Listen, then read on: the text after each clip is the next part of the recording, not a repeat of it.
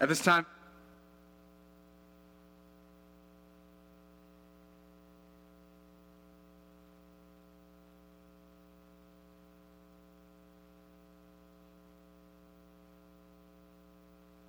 finish chapter 2 and begin to get into chapter 3.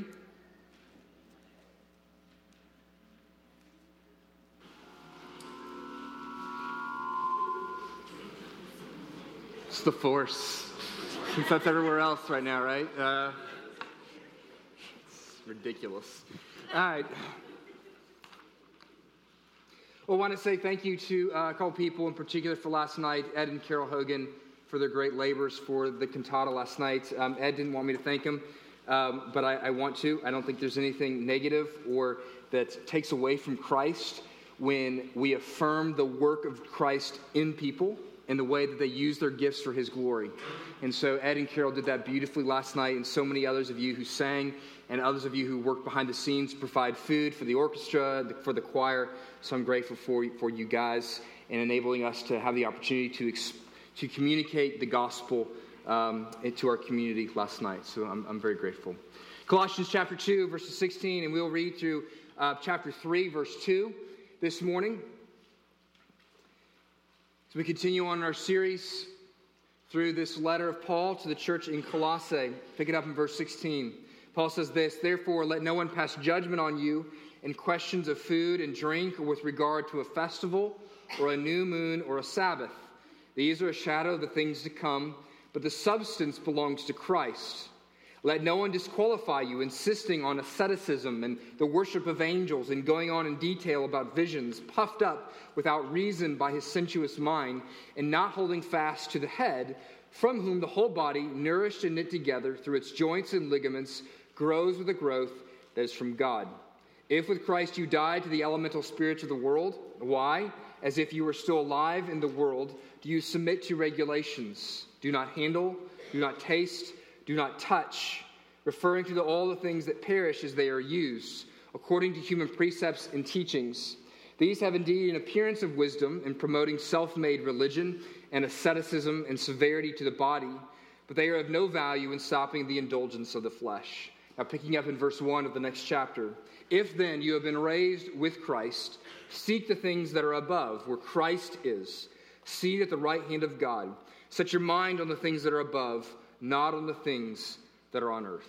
This ends the reading of God's holy and infallible word. May the grass wither and the flower fade, but the word of our God stand forever. As we saw a couple weeks ago, this is the second part of this two-part section here in Colossians in which I have addressed it and called it bootleg Christianity. You know what a bootleg is, right? It's the DVD that is where someone sneaks a video camera into the movie theater and films the movie and then sells it at a very low cost. I referred to my time in Bosnia, where I bought a number of nice Lacoste clothing from a market in Bosnia, and it only went down the extra large to my navel. It was a bootleg Lacoste shirt. There is always something wrong with bootleg religion and bootleg Christianity. Now, and what Paul goes through here is there is different forms. There's going to be something different wrong with different aspects of different bootleg materials. And Paul has given us, as I showed you a couple weeks ago, 3 bootleg types of Christianity. We looked at the first 2 weeks ago before the Thanksgiving holiday, and we come to the third this morning. The first 2, where his first one was this, bootleg Christianity substitutes the shadow for the substance, for symbols and old traditions for the real thing. In modern day Christianity, you could call this is the issue of traditionalism. That valuing old traditions of Christianity, which have a place and have a purpose and are of some value, but are meant to point to the real thing, and you can lose the real thing with too much focus on the tradition or on the shadows. The second bootleg Christianity is the type that substitutes the speculative for the vital. This is mysticism. We talked about this a couple weeks ago as well. These are those who, as it says in the passage, who seek to have visions, who seek to worship angels, and all kinds of have some sort of bizarre prophecies that they include with that often. This is mysticism, wanting to have experiences, often almost out-of-body experiences, or dreams and visions that come from asceticism, which is, in some of these cases, may have been starving themselves to the point where they hallucinate and they see things, and that was a cool experience, apparently. Doesn't sound like fun to me, but that's what they were doing, and so this is an aspect of their Christianity. And we see this even today, where you can say you need to have this type of Christian experience, or believe this, have this special knowledge, or have these visions in order to have the fullness of the Christian life. Well, we come to the final form of bootleg Christianity as it's communicated in this passage here at the end of chapter 2. And here's the main point for this morning, the main proposition, is that this last kind of bootleg Christianity substitutes the rules for the relationship. This is what I'll call moralism. We've had traditionalism and mysticism, and now moralism. I'm going to call this rules-centric or rules-based Christianity. Now, part of me gets a little bit of squeamish talking about the difference between rules and relationship because it's almost become too kitschy. I find it to be a little flower childy Christian to just talk about you just have to have a relationship with Jesus, as if it has nothing to do with the rules, because we have a covenant-keeping, covenant relationship God who, when just like in a marriage context, when you love somebody, there are certain things that you do and you don't do. Rules matter for the relationship. But what is going on here is that there is Christians, and it's so subversive, but we fall into this so often, where we make the rules the center and the basis for our Christian life instead of a loving relationship with God the Father. And then obeying Him and expressing affection to Him in the way that He has asked us to express affection to Him. So that's what we're going to talk about this morning. I want to first begin by describing rules-centric Christianity. Let me very quickly kind of walk through the points that I think this text gives us to describe this rules-centric Christianity. Very briefly, 3 things. First, they are connected. These teachings are connected to the demands of the elemental spirits.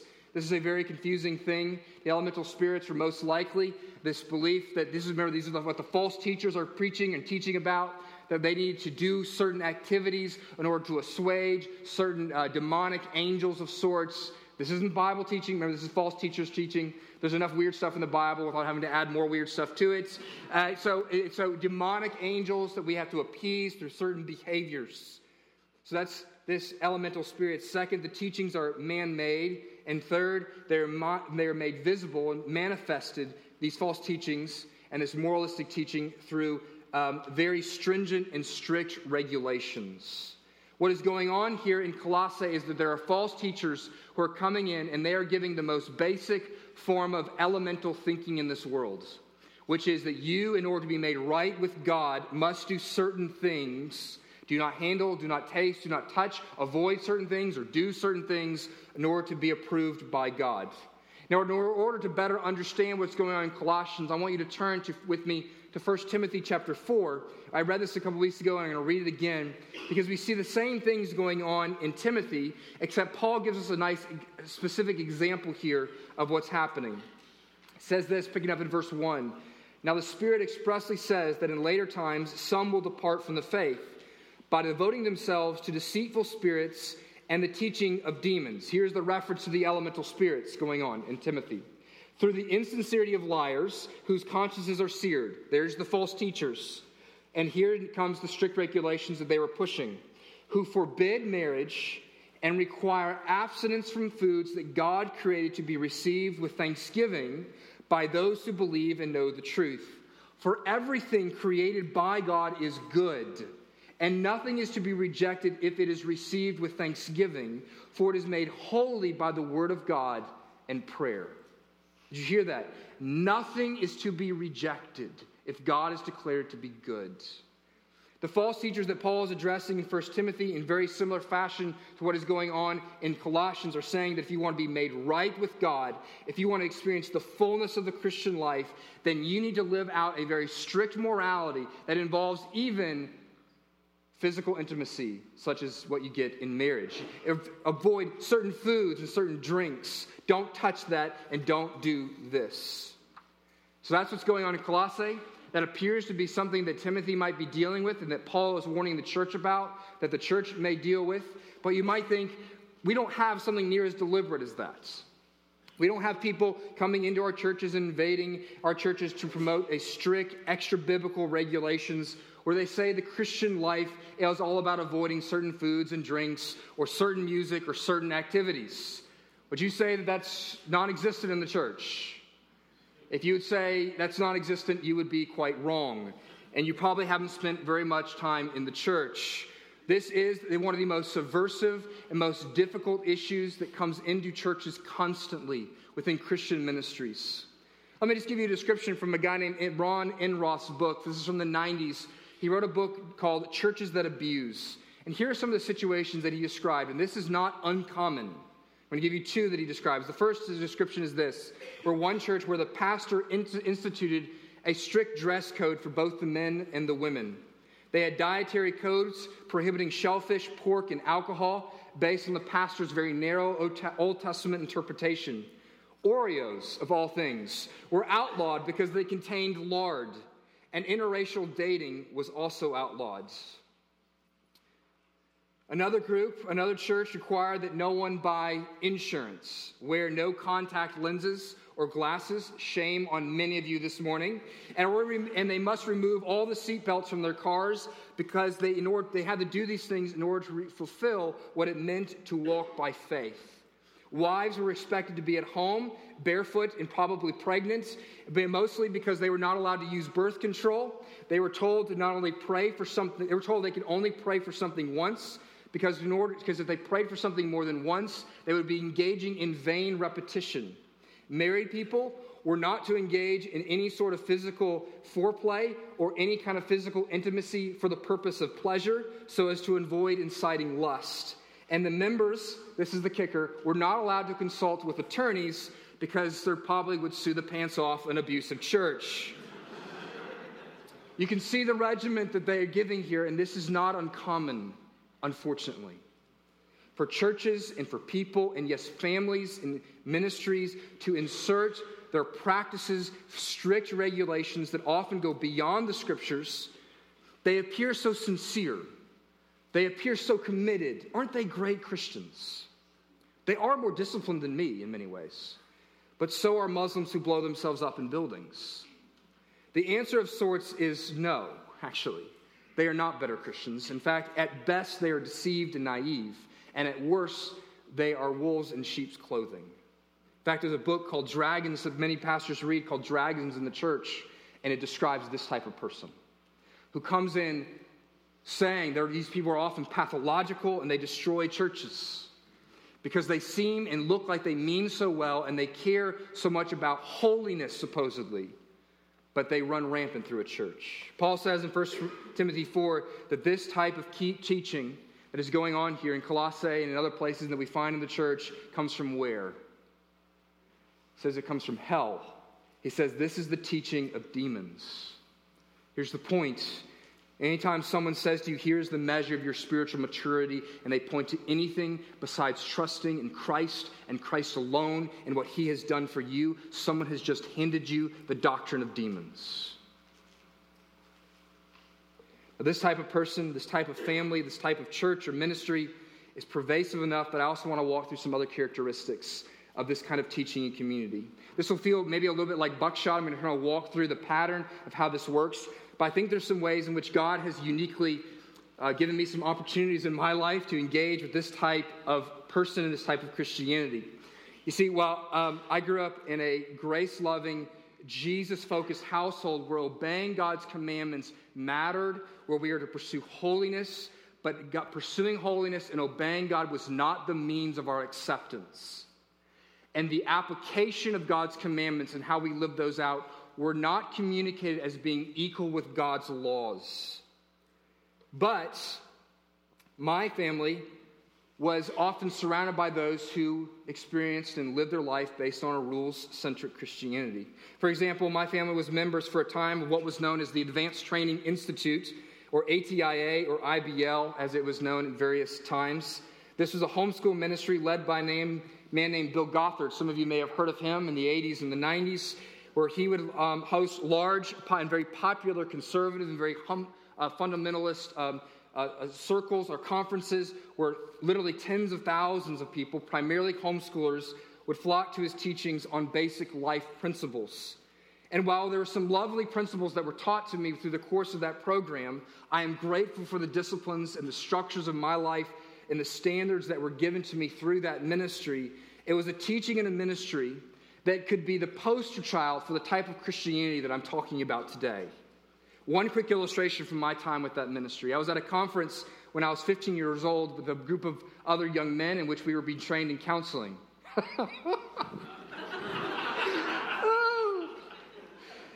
We were being trained in counseling as 15-year-olds.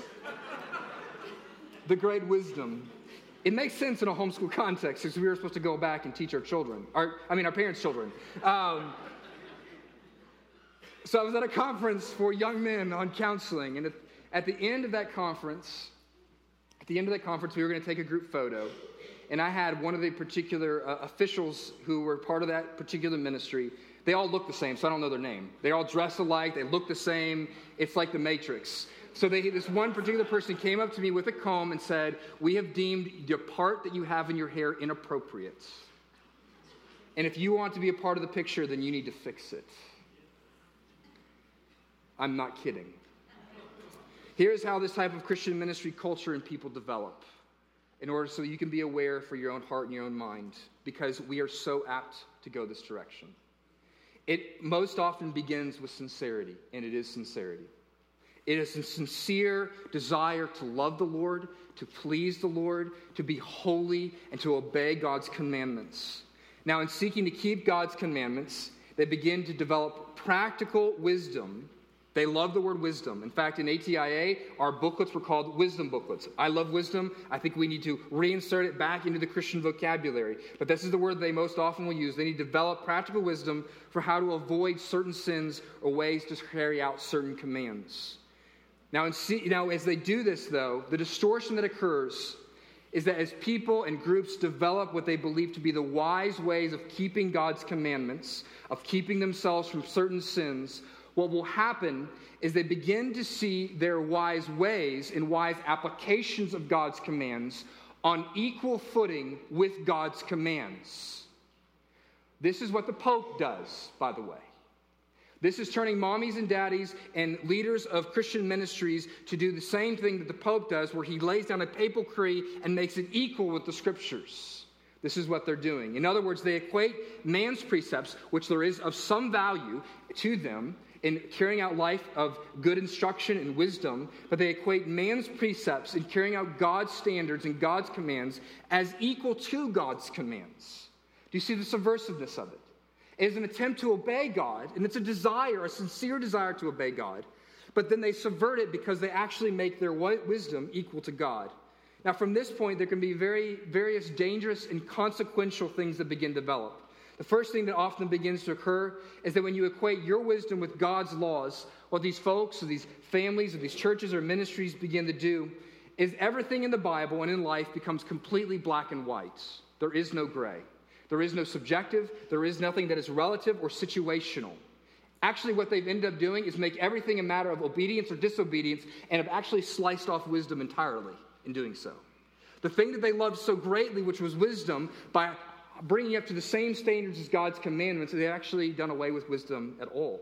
You see, wisdom is the situational application of God's commandments to the particular places and scenes of your life. So you take concept, you say, God has said to do this or not to do this. How do I apply that? That is a good practice to carry on. But so often what they do is they get rid of all the gray. That there's various situations in life that are not often clear. In fact, there are times in which they actually make very unclear things in God's word to be black and white as well, when even some of the best scholars and theologians wouldn't make those commands of God black and white. Here are some common areas in the church, and I'm talking about our church, and our particular, I would say, our type of Christian that we attract here, the common areas where this might happen around these issues. One, alcohol. Food and drink in particular, but alcohol is the one that is most famous. Second, schooling. Actually, this is probably number one in our church. When I hear the statement, I believe in homeschooling, it makes me want to throw things.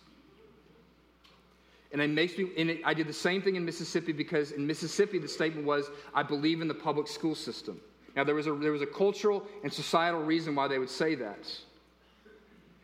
But homeschooling is not the only correct application of Deuteronomy 6. It's not. And to equate it as obedience to God's law is to create something that's not only extra biblical, but is judgmental to other people. Dress, low-brow versus high-brow dress, particularly as it comes to how you dress for church. Entertainment, what you're allowing yourself or your children to watch or not to watch. Level of lifestyle. What kind of car you drive? Do you drive a Mercedes? Some people in the Christian world would say that you're a heathen for doing such a thing. Can you dress at a certain standard? Can you have a home that looks a certain way? Worship values. Often we pass judgment on the various desires that we have for our worship services, whether they take a more traditional approach or a more modern, contemporary approach, songs written recently or songs that have to be hundreds of years old. We can judge one another and create standards of righteousness based on these things, and even ministry approaches. We can canonize different approaches to ministry. I was talking about this to a Sunday school this morning, and Sunday school is a great aspect of Christian education. Did you know that Sunday school began as a missional program? It began after the Industrial Revolution, as there was kids in the slums who were uneducated, and Sunday school started as a means of educating the non-believing children. It was a missional program, and eventually the rich people in the churches decided, we want this for our kids as well. And then it became institutionalized to the point where if you try to get rid of Sunday school in a church, people are going to throw rocks at you. Now, I love Sunday school, and it is of great value, but we are all, as a church, the mission that God has given us is to give glory to Him and to make disciples, and we can choose to do so in 1,000 different ways, in 1,000 different settings. And so just like for us, we have chosen to take community groups as a main approach to the way in which we want to develop disciples. But in 20 years, that may not be the best way we see fit, and you change it. These things are not set in stone. But we often will canonize these different approaches and make them areas of righteousness. And the consequences of this, these wise rules what they can end up doing, they can do a number of things. One, they can invade the areas that God has commanded us to enjoy or participate in. In Acts 10, Peter has a vision of a sheet of pork, essentially, coming down. And Peter says, God, I'm not supposed to eat that. And God says, do not call unclean what I have called clean. Did you hear what I said in 1 Timothy chapter 4 earlier, what I read there? It says this, for everything created by God is good, and nothing is to be rejected. That is an imperative. Nothing is to be rejected that God has declared good. So often what we can do, we can create such wise structures and rules that move out from God's commandments to such a point that we are no longer even allowing ourselves to enjoy the things that God has said, you should enjoy this. Now, in so doing, in doing that, we undercut our missional ability. I don't know why this is, but here's so often what the church does. In response to the sins of culture, the church's response is to say, we're just not going to have anything to do with it. So technology. There are many places, because of iPhones and iPads and the pervasiveness of technology, the response of the church is to say technology is bad, have nothing to do with it. And so what they see is they see an abuse, and they say if there's an abuse over here, we simply are going to exclude ourselves from it entirely. That's not the biblical approach. The biblical approach is to say that God has created all these things as good, and your job as Christians is to redeem them. People always talk about Christmas being a pagan holiday. Yeah, it's a pagan holiday. But you know what Christians did? We redeemed it. Easter is a pagan holiday. And you know what Christians did? We redeemed it.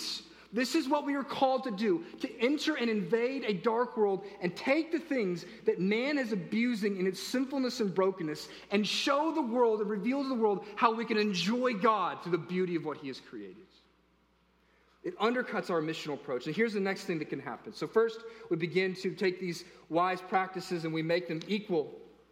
We make them equal to God's commands. We begin to get rid of everything that's gray. We make everything black and white. The next thing that may begin to happen is you begin to treat man's wisdom in applying God's law as equal to God's law.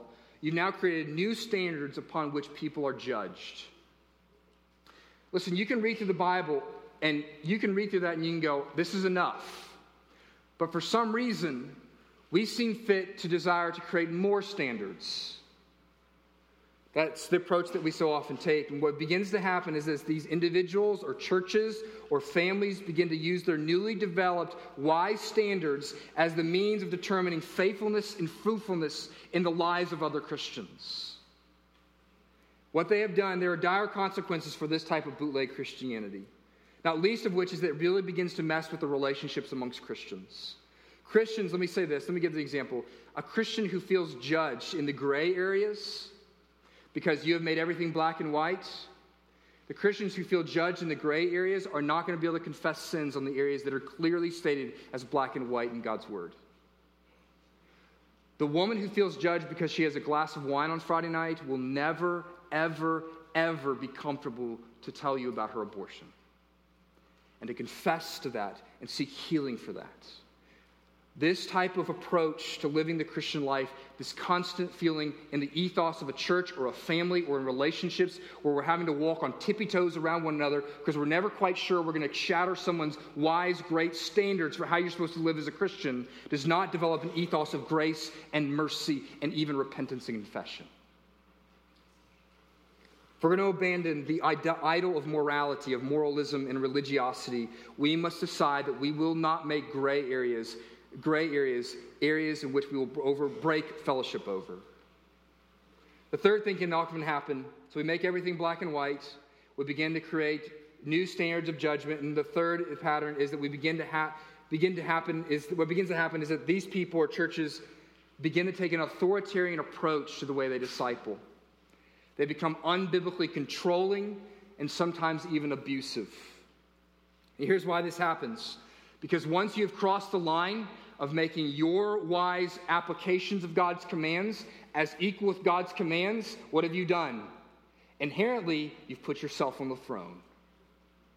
You've made yourself the moral standard and the moral authority for everybody else around you, and it's only a matter of time before you become a little authoritarian dictator to the people around you. It's just a matter of time. Now, by the way, God has established, though, man-dwelt authority positions in this world. Children, don't confuse this with obeying your parents. God has told your parents to have authority over you, which means when they instruct you, you should obey them. Church members, God has given elders, plurality of elders, authority over us. Governmental authorities have authority over us. But the scriptures have given the ethical parameters that in which parents and elders and church and government bodies can have authority over people and how they are to exert control and accountability over people. And so we ought to study those things and we ought to know them. But so often what happens is when churches or families or particular people take on this role of being God is they become abusive. Let me give you an illustration of this that happens over and over and over again in the church. There is a passage in the scriptures that talk about Christians not suing one another. And this is falsely applied to the issue of when someone may be sexually abused in the church. And people will go to church authorities and say, this person did this to me. And the church authorities tell them that they should not go to the police. That is not a right application of God's word. Once going to the police about a criminal activity is not a lawsuit. It's simply reporting criminal activity.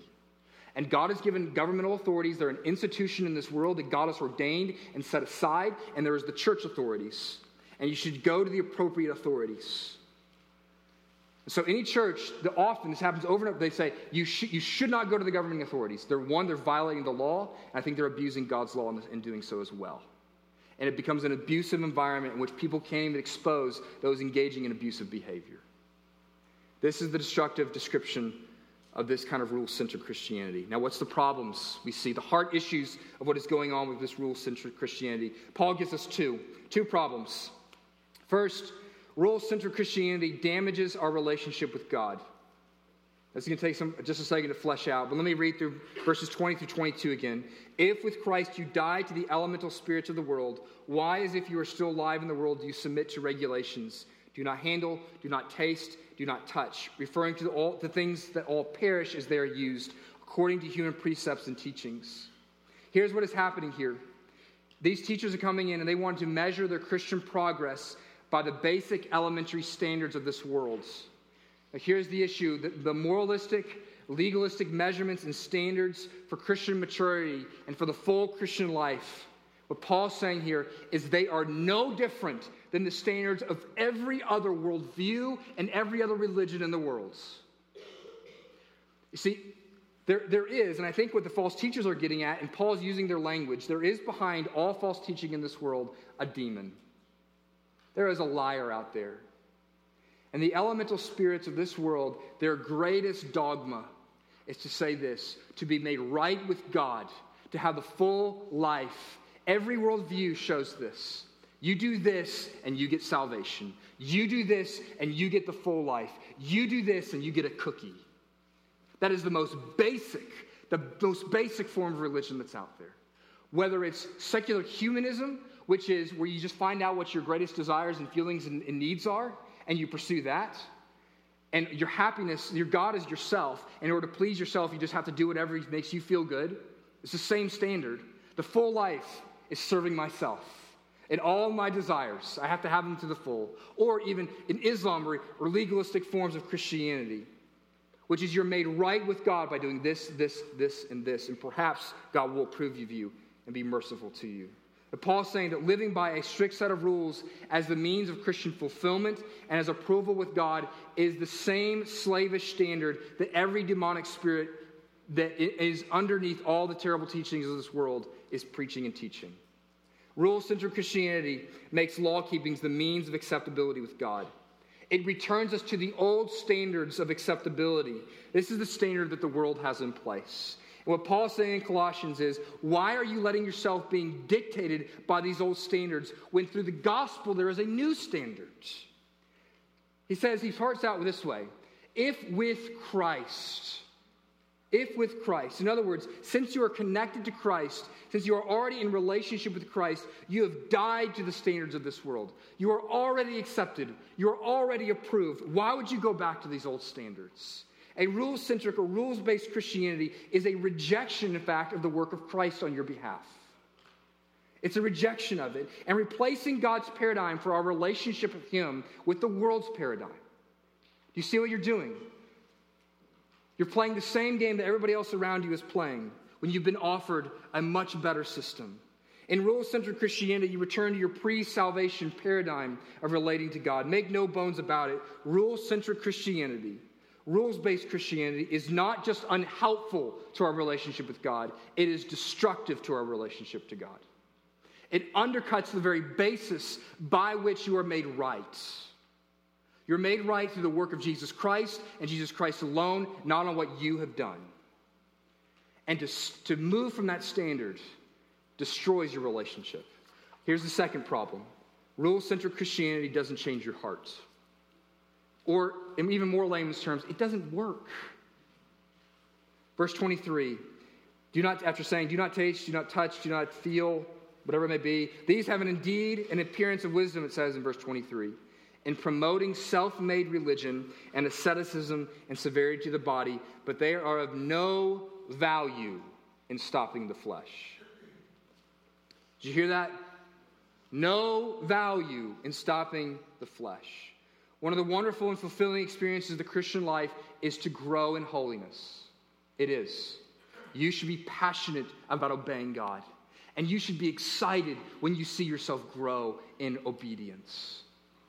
It is a means of assurance and joy when you see, 5 years ago I lived like this, but now God has done a work in my life and I live like this. We ought to pursue that, seek obedience, and seek change. We should do it because it gives us joy and assurance. We should also do it because God commands us of us. Paul says, walk in a manner, over and over and over again he says this, walk in a manner that pleases the Lord. We should be passionate about this. But the question is, how is the fruit of righteousness developed in our life? The approach of the false teachers in Colossae and of a moralistic mindset is espousing the approach that so many Christians inadvertently take. It's the approach that says that the fruit is produced in our life through simply great rule-keeping and strict regulations. Paul Tripp calls this jury-rigging the heart. What Paul's telling us is that if we think we're going to get righteous, obedient, sin-defeating style of Christian life, if we think we're going to get that by just creating more and more rules, more and more barriers between us and the actual command of God, then we're kidding ourselves. I'm going to address something that I see consistently from the members of this church on Facebook that is dangerous. But I see this played out. Okay, one of the issues that we see in the moral decay of our culture is we no longer have the Ten Commandments in our schools. Now, I think it is a sign of the fact that we no longer care about what God says. But if we think that the Ten Commandments was the means of changing us, have you not understood history at all? The Ten Commandments were given to the people of Israel, and not 2 seconds later, they were worshiping a golden calf. Within a couple years, they were sacrificing and slaughtering their children to Molech, and they had the Ten Commandments everywhere. You know why? As Paul says, the law is not sufficient to change you. And so the answer to this country is not, well, if we can get the Ten Commandments back up on walls. Now, I think that would be a lovely sign that we love Jesus, that we care about what he thinks. But it is not going to change the hearts of our students. It is not going to keep us from having gun violence in our schools. It will not. It is not the answer. The gospel is the answer. We need hearts that have been changed by the work of Jesus. No value in stopping the indulgence of the flesh. When we talk about overcoming sin, we can talk about it through economic terms. Supply and demand. Supply. There's a supply approach. We must deal with both in engaging with our sin. There is the supply where you struggle, if you have a struggle with looking at things on your computer, the supply response to change is to say, I'm going to get rid of my computer, or I'm going to cut off my internet, or I'm going to put a filter on my computer. If you're watching season after season of shows on Netflix at an addictive pace, you cancel your Netflix account. That is shutting off the supply. The reality is, though, is that you can shut off the supply. You can shut off the occasions of your sin. You can avoid the occasions of your sin. But in doing that, though, it's of some help, but it doesn't actually change your heart. Because you actually, in doing so, haven't dealt with the demand that your heart has for those things. You haven't dealt with the desire for that sin. All you have to do is deal with the supply, then your heart won't change. This is called, have you ever heard of supply-side economics? That's what this is. Where you just deal with the issue. Paul's saying that merely supply-side sanctification is not effective. It doesn't overcome the power of sin ultimately. Really, here's what will happen. My children have these toys that are rubber, kind of rubberized, and they'll have this kind of goo in them, and you can squeeze the toy on one end, and all the goo will move to one side. And that's lovely. You squeezed all the goo out of your life and out of your behavior on one side, but it's going to pop up somewhere else. So you may have a problem with alcohol, and you may be able to cut yourself off from it entirely. But if you don't deal with the issues of the heart, that idolatry that is underneath that sin is going to come back out somewhere else. So we got to deal with the demands of the heart as well. What is effective? Turn over to Colossians chapter 3. This is where we're going next week. We finally get to the positive. After like 3 weeks of polemical, mean teaching, I get to go to the positive next week. Praise the Lord. Colossians chapter 3, verses 1 and 2. Here's the answer. Here's the demand that must be dealt with. If then you have been raised with Christ, seek the things that are above, where Christ is. Seated at the right hand of God, set your minds on things that are above, not on the things that are on earth. How do you deal with the demand? You have to have a new demand. Set your minds on a new thing. Seek the things above. We need a new demand. We need a new delight. We need a new heart demand in our life. This is what leads to real change. And we're going to talk about how we get that next week. Now, let me say this really briefly about how this connects and actually how this redeems the supply side. Because our interaction with the supply side is given the right perspective when we see that we must also deal with the demand side. In fact, more fundamentally and foundationally, we must deal with the demand side of our hearts. Let me use the example of fasting and abstaining from something. You may decide that there's a command in God's word that says, do not get drunk. And so in order to never, ever get drunk, you say, I'm going to abstain from this to make sure I never even come close to it. There are times when we could and where we should abstain from something. Whether it be for a brief period of time or even, particularly if you have a chemical, a nature, or a nurture engagement towards a particular issue, that you simply cannot enjoy that particular thing that God has called good without violating his word. So if you are an alcoholic, you should not have alcohol anymore. You should call alcohol good, and you should say, one day I will take a beer stein and I will go like this in worship to the Lord. But for this life I will abstain. But I will not call it not good. I will not say that everybody else in the Christian life has to live by this practice. Let me give you an example from the scriptures. Paul talks about this. This is a great one. 1 Corinthians 7, Paul says that the only time that married couples should abstain from sexual intimacy is for the purpose of what? Delighting their hearts in the Lord in prayer. So they abstain, the supply, cut off something in order to enjoy what? God better. For a season of time, they're going to do this. Now, there are two astounding things about this. First is that a couple would have such a passion for prayer, in particular a man would have such a passion for prayer with God, have such a delight in who God is, that they would desire to abstain from sexual intimacy. That's an amazing thing.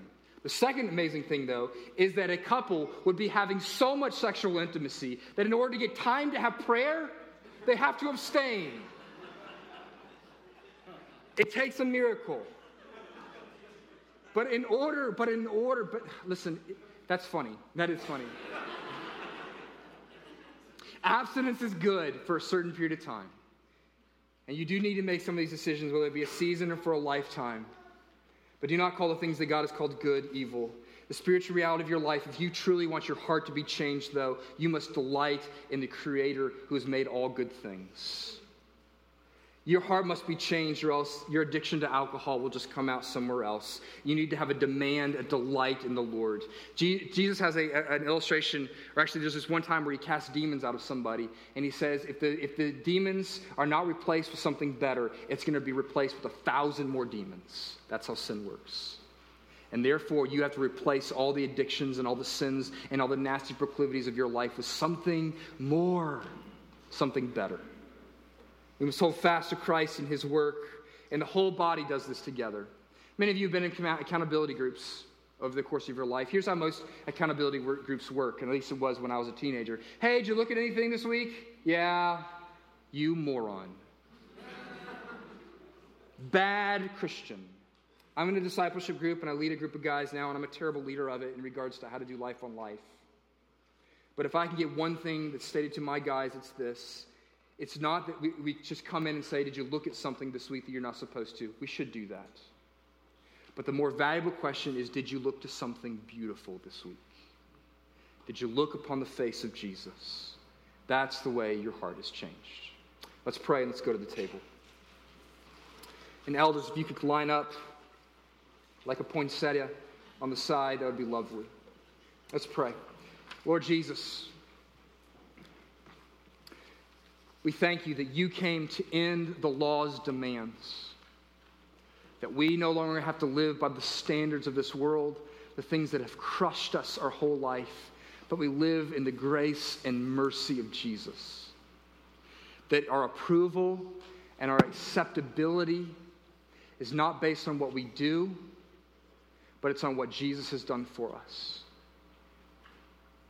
Gracious God, I pray and I ask and I plead that as we become more enamored in the character of all that you are and all the intricacies of your beauty, God, and all the greatness of what you have done for us through the cross of Jesus Christ, that our hearts would sing, that we would delight in obeying you, that we would live holy lives in response to our love of you, not to earn your love, but to simply live out of the love that you have already given to us.